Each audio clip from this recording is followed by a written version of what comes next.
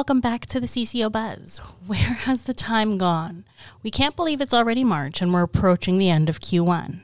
With Q2 around the corner, most firms are taking the opportunity to assess what else is on the horizon for 2022. Yes, the year has only begun, but what is your firm doing to reach its full potential? With the world and the industry navigating this fluid new normal, firms are adjusting to the evolving market space and the opportunities it has created for investors and investment professionals. For today's episode, we're joined by Core Compliance's compliance consultant, Jeremy Bolf. He's here to discuss his upcoming risk management update, the Cybersecurity Evergreen, how regulators are growing their focus on cyber threats and protections, which provides an in-depth look at the progression of a cyber-based economy for the industry, the trending growth of malicious activity, as well as the continuous efforts of the SEC and other regulatory bodies to provide proactive rules and guidance for protecting the investment market participants and their assets. With that, let's begin. Jeremy, as the world and industry continue to go through the ebbs and flows of social distancing and closures to reopening from the early protective measures of the COVID-19 pandemic, how has the industry responded and transformed for continued client service? It's funny that you mentioned that. I'm not sure if you realize 2 years ago this month, our country, along with many others, began implementing social distancing measures due to the outbreak of the COVID-19 virus.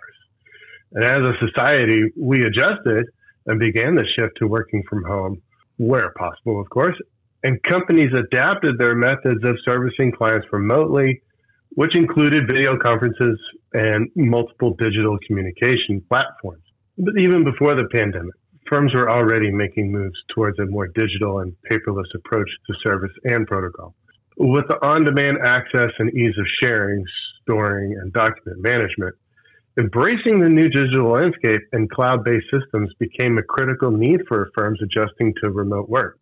But with the rise of need and crossover to cloud-based systems, so too does the risk and vulnerability increase along with the change or data breaches and cyber threats.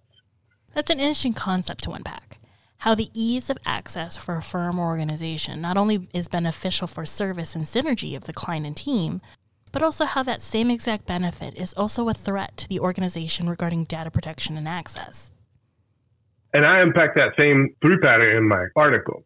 The investment securities industry is familiar with risk versus reward, as well as the need to mitigate as much risk as is possible. But when it comes to, quote, cyber servicing, a firm's ability to continue delivering ongoing quality service to investors in a remote environment is, no doubt, rewarding in terms of the firm's bottom line. But there is a risk to this approach, a reputational risk. Within this service model, investors further extend their trust in their securities professionals with not only their money and investment, but also their information. Should a cyber attack or security breach occur, it would infringe on that trust and could lead to an exodus of clients who no longer have confidence in service and protection. Wow, I never thought of the impact or the risk versus reward juggle that firms have to consider. You would think that with this shift in data management and the cloud, cybersecurity breaches would be occurring everywhere and all the time. Wait, is it? Don't panic. Many firms in the industry overall have taken proactive steps for protection. The SEC's Division of Examinations has regularly released guidance regarding cybersecurity and data protection. And their recommendations often encourage firms to revisit and assess their programs to have more robust systems, policies, and procedures in place to help reduce the cybersecurity risk on an enterprise level. Are there certain areas that firms should focus on an essential level within their compliance programs? Yes. These include governance and risk management, access, right, and controls, data loss prevention, mobile security, incident response and resiliency, vendor management, and training and awareness, just to name a few. But there is much more a firm must do than just this list to ensure protection. These items would just be a good place to start.